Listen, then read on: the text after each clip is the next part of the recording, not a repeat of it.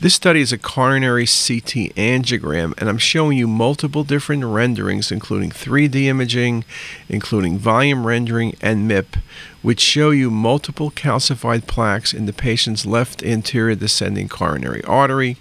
A critical thing, of course, is looking at the plaque in relationship to the contrast lumen.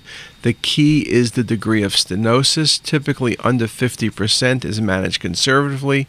Patients at 50 to 70%. You would consider being more aggressive, and over 70% patients will typically go to coronary angiography. This is a nice example. When you look at all of the images, you can see that the calcified plaque is eccentric and there's no flow limiting zone present. And this patient would be managed conservatively, but with aggressive management, statins, and dietary change if necessary.